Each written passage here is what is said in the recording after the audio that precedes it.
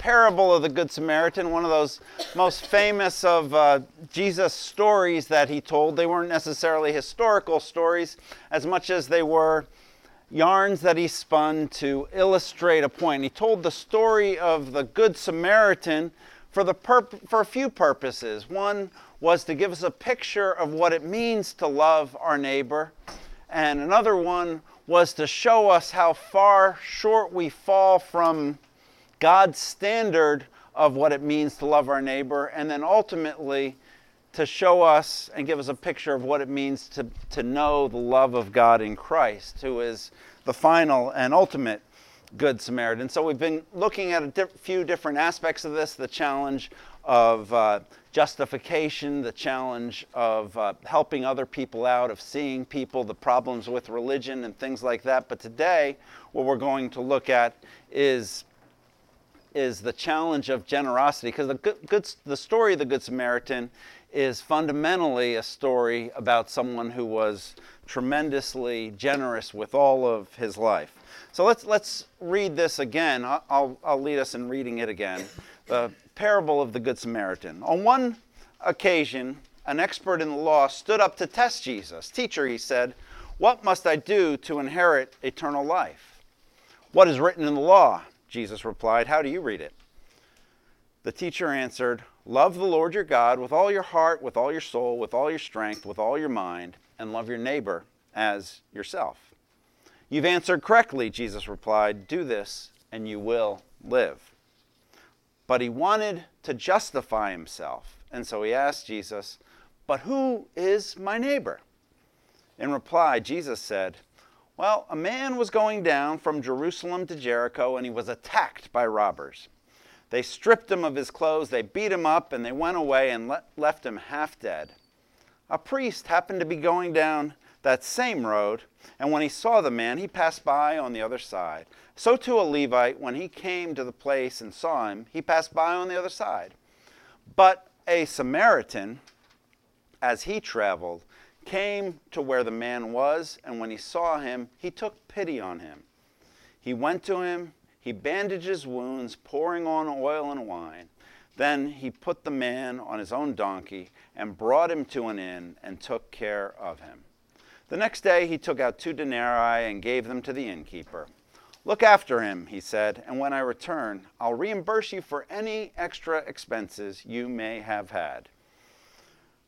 Now, which of these do you think was the neighbor to the man who fell into the hands of robbers?" The expert in the law replied, "The one who had mercy on him." Jesus told him, "Go thou and do likewise." This is God's word for God's people this morning. So today I want to talk about generosity, and in a sense that's an easy thing to talk about, because when we talk about the different virtues that people espouse, the different virtues that people seek to cultivate in their life, generosity, I think, is one of the most universally attractive of virtues. Everybody likes a generous person, regardless of your religion or your worldview or your perspective on life. We all want to have friends who are generous, and I think everybody agrees that it's good to be generous to other people. Generosity to me, it means fundamentally that you're tuned into the needs of other people. You're aware of what they need, and you're open-handed in dealing with those.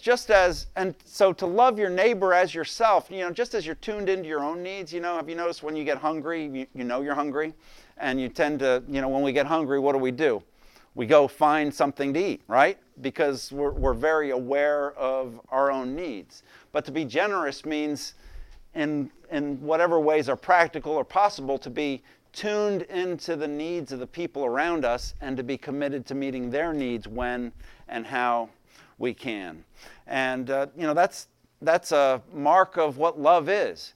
When Jesus is answering the question, what does it mean to love my neighbor, he tells the story of a man who was profoundly generous.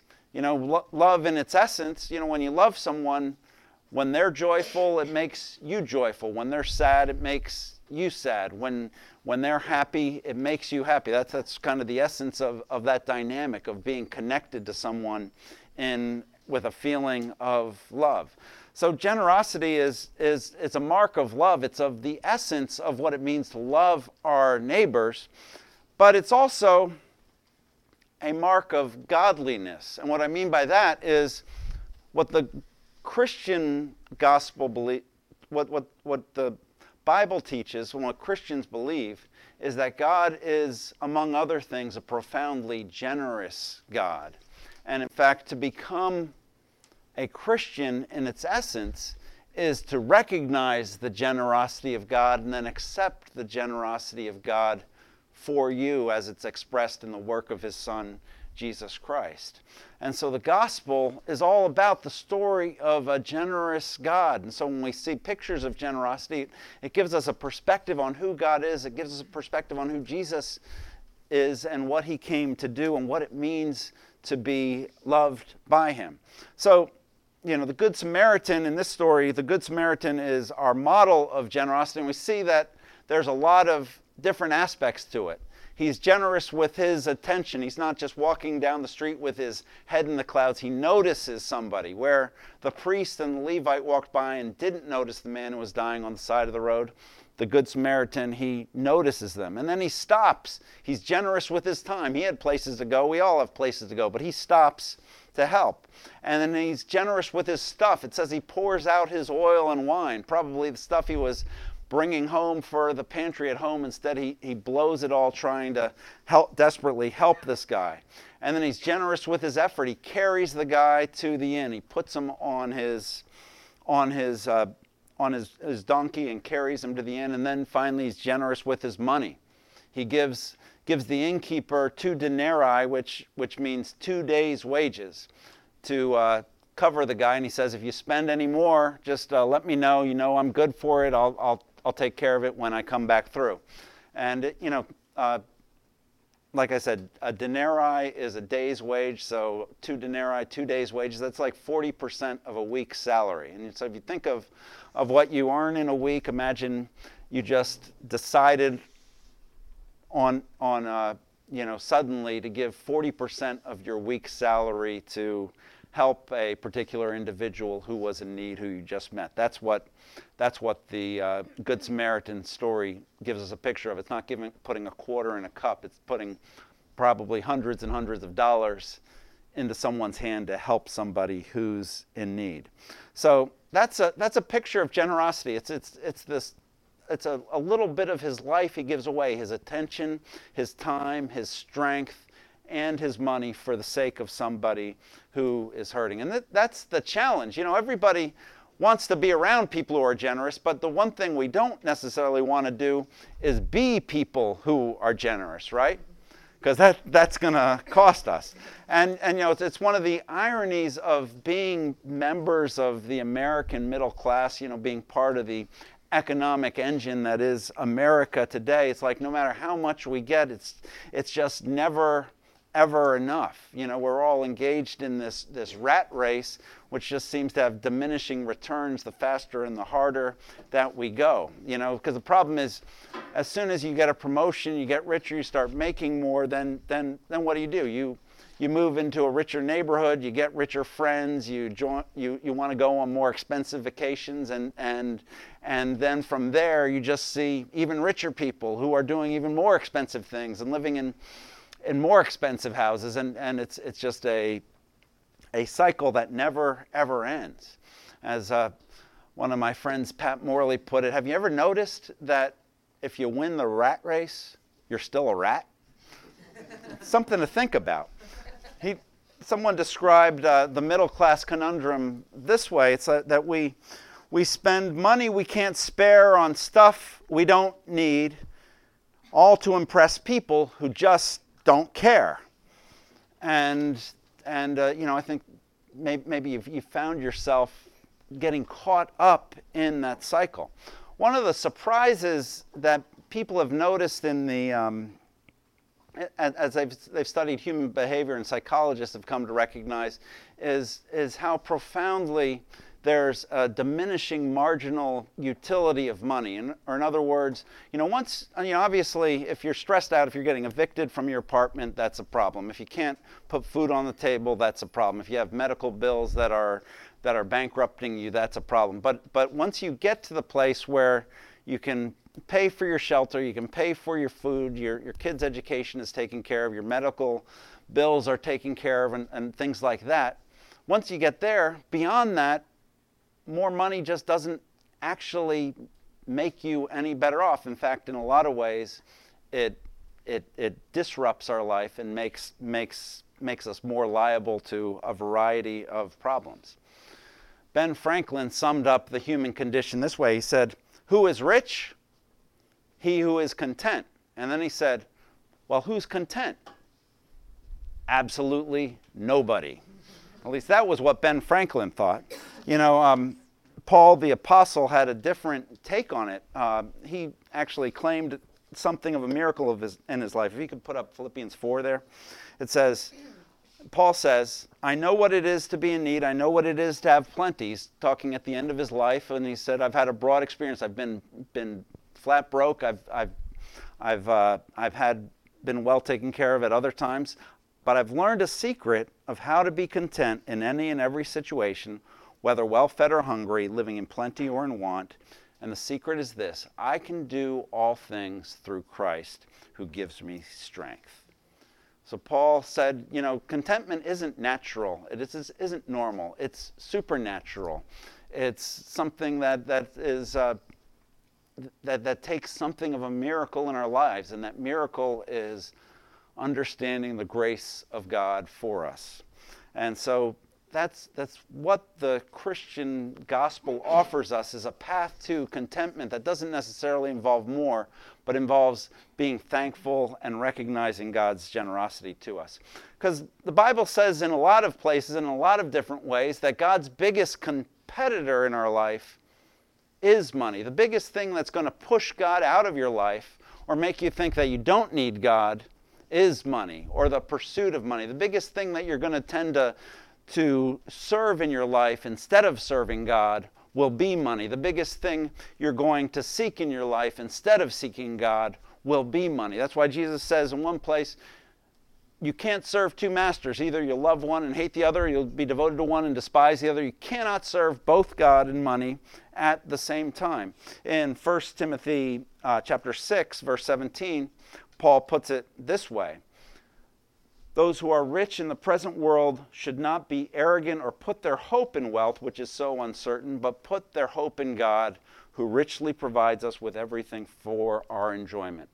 What's the temptation of wealth? The temptation is that we put our hope in money instead of putting our hope in God. We put our hope and say, well, if I get a certain amount of money in the bank, or if I can get my paycheck to a certain place, then I'll finally be happy, then I'll finally be secure, then I'll finally feel like I can do the things I need to do. But what Paul says here is that just leads to arrogance and uncertainty. The problem with wealth is it's too uncertain, because the reality is you can put millions of dollars in the bank, but then a little flake of cholesterol pumping through your veins can give you a heart attack, and it's all gone before you even know it. So the Bible says that the grand temptation is to put our hope in other things, but God says, put your hope in me. So that's the challenge of money. But then I want to talk, secondly, about the importance of consideration here. You know the story of the parable of the Good Samaritan. The priest and the Levite, these busy religious professionals, they walk right by the guy who's dying on the side of the road. They can't even look, they kind of avert their eyes and just keep going because they were busy, because they had things to do and they had people to see and probably important committee meetings to attend or whatever. But the Good Samaritan, he walks by and he sees the guy. He sees the person in need, and whatever was on his agenda for the day is dropped from his agenda so he can get involved. And that's the place of blessing. Look at Psalm 41:1.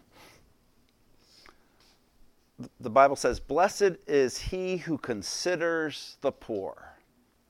And that's a kind of a profound verse to think about. I was just thinking about our culture, about our lives. You know how we tend to get obsessed about the richest man in the world, or this celebrity, or that famous business tycoon, and the things that they do, and the things that they might say, and the advice that they might give, or whatever it is.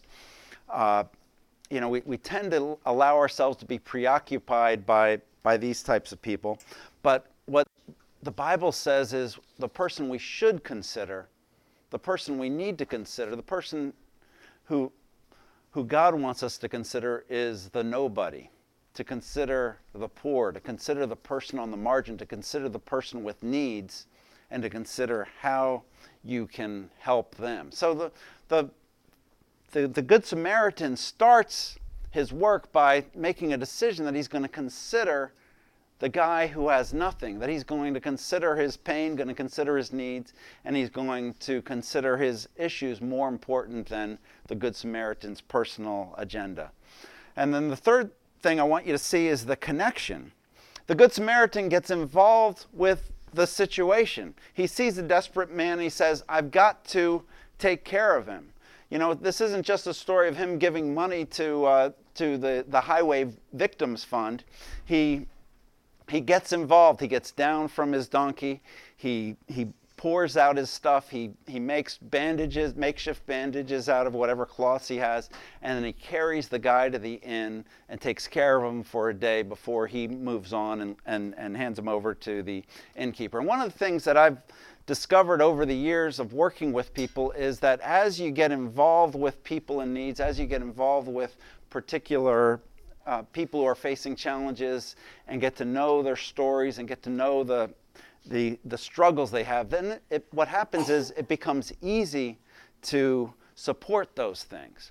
And an experience I had for about a decade at my previous church, I've shared this with many of you in part, but I was heavily involved with an organization called Foundation for Peace, which worked in Haiti and the Dominican Republic. And what happened was a couple of medical doctors went down there on a little trip, and they saw the conditions in some of the villages out there, where people didn't have access to basic water, didn't have schoolhouses to do school in.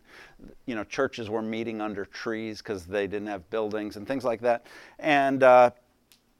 And so they decided to just start taking trips down there to help out.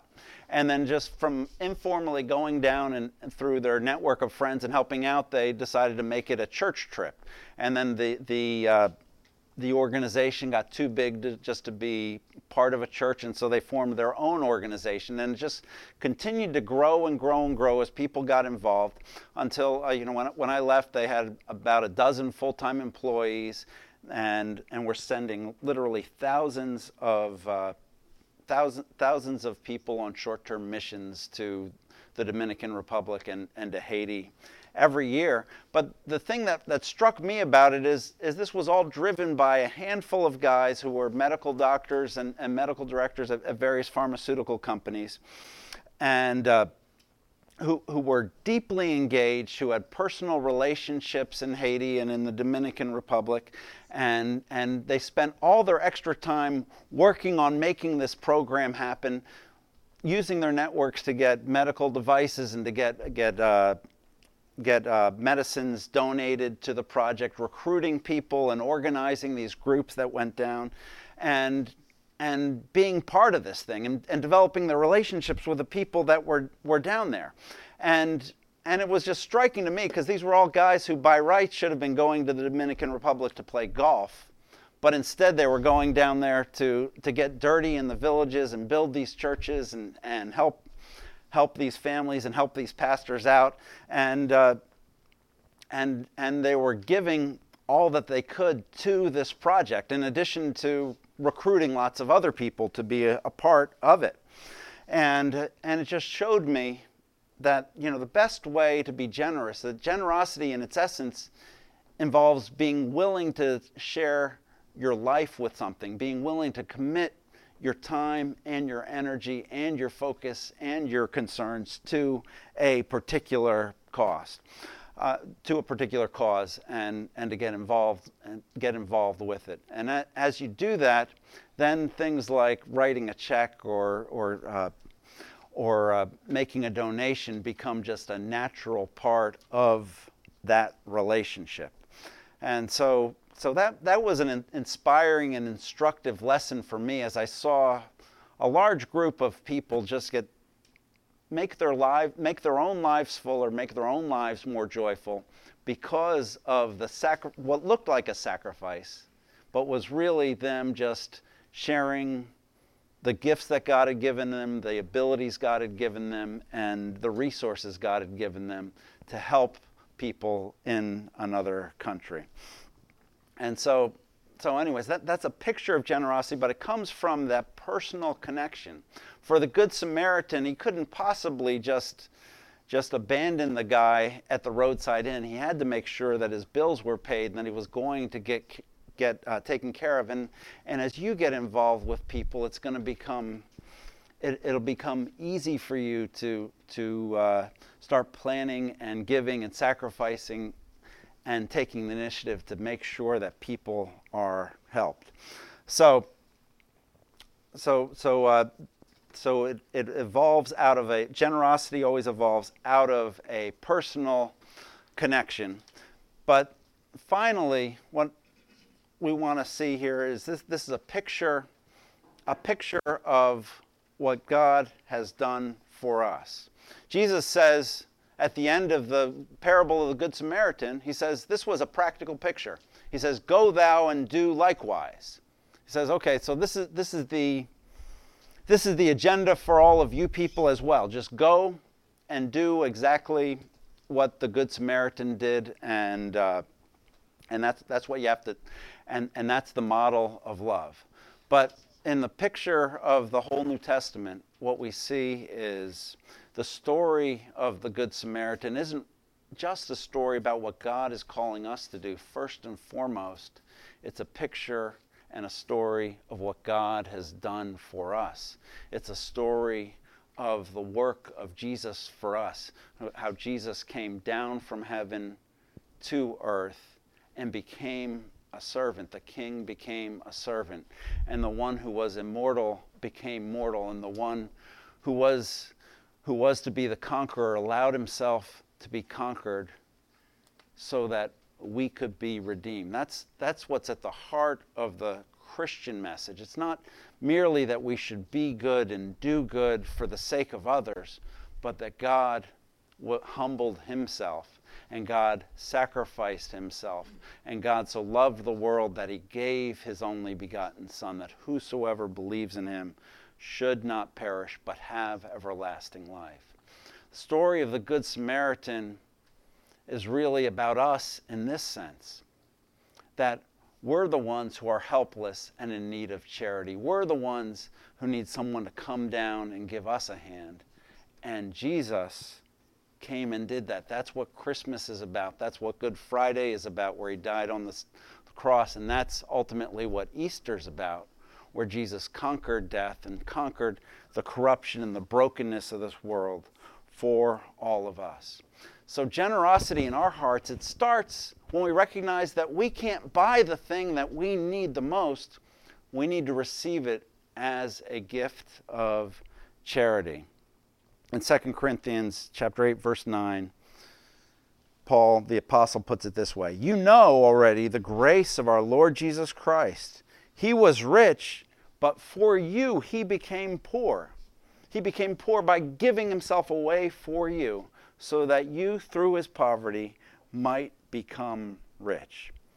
Christian life is a life where we're called to generosity because we've experienced God's grace and generosity towards us when we were bankrupt and needed charity. And the mark of those who've been affected by that will be that we will become a generous people.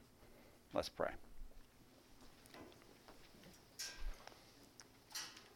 Father, I thank you for the generosity of Jesus, and I pray